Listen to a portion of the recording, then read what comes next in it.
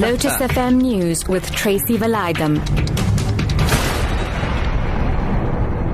Well, a very good morning and welcome to news. This hour, controversy surrounds Workers' Day today, with rival marches being held in Durban by COSATU and by a group of trade unions at loggerheads with the Labour Federation.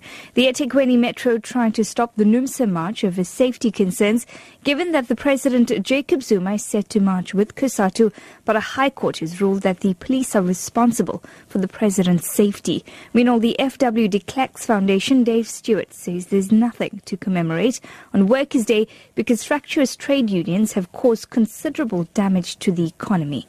Megan Flemett reports. Stewart says South Africa has one of the highest strike rates in the world and they are amongst the most violent. He says between 2006 and 2011, an average of 507 working days were lost due to various strikes. Stewart says the platinum strike in the first half of last year cost 23 billion rand.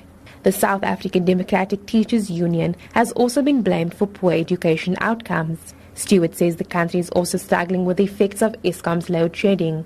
He says rigid labour laws and high minimum wages set by unions cause the unemployed to be locked out of jobs. A group of 61 people who were charged with public violence after storming into a foreign national shop at Kanana in Northwest have been granted bail by the Orkney Magistrate's Court.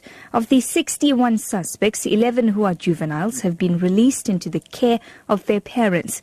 2 other suspects were released on bail of 500 rand each, 46 suspects on bail on 300 rand each, and the remaining 2 were released on warning. The case has been postponed to the 21st of this month. Zambian President Edgar Lun-gu has urged SADC citizens to learn to live together irrespective of the country of origin. He was opening the 56th edition of the Zimbabwe International Trade Fair in Harare. South Africa's Department of Trade and Industry is leading a 30-company delegation to the trade fair. Zimbabwe's Trade and Industry Deputy Minister Mzwandile Masina has called for stronger trade links. Well, we have seen a massive growth of South African companies into the continent. Just to give you a sense, here in Zimbabwe alone, we've seen a growth of about 243% growth over the past 5 years. We have said that we must find a way of normalizing the relationships so that even when our export to Zimbabwe increases, we also want import from Zimbabwe to South Africa. Authorities in Nepal have now raised the death toll from Saturday's earthquake to 6,200, with 13,000 injured. Officials say over 100,000 Nepali rescue workers are involved in search and rescue operations and relief work. The BBC's Surendra Prayal reports. Especially the northern parts of Nepal are mostly affected, especially the central and western parts. For example, Sindhupalchok district, which lies north of Kathmandu, just couple of dozen kilometers away, but in the mountains, settlements have literally collapsed.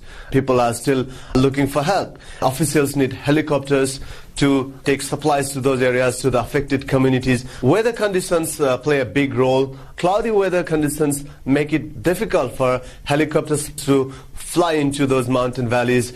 Your top story this hour, controversy surrounds Workers' Day today, with rival marches being held in Durban by COSATU and by a group of unions at loggerheads with the Labour Federation. For Lotus FM News, I'm TRACY VALAYDHAM. I'll be back with more news at 10.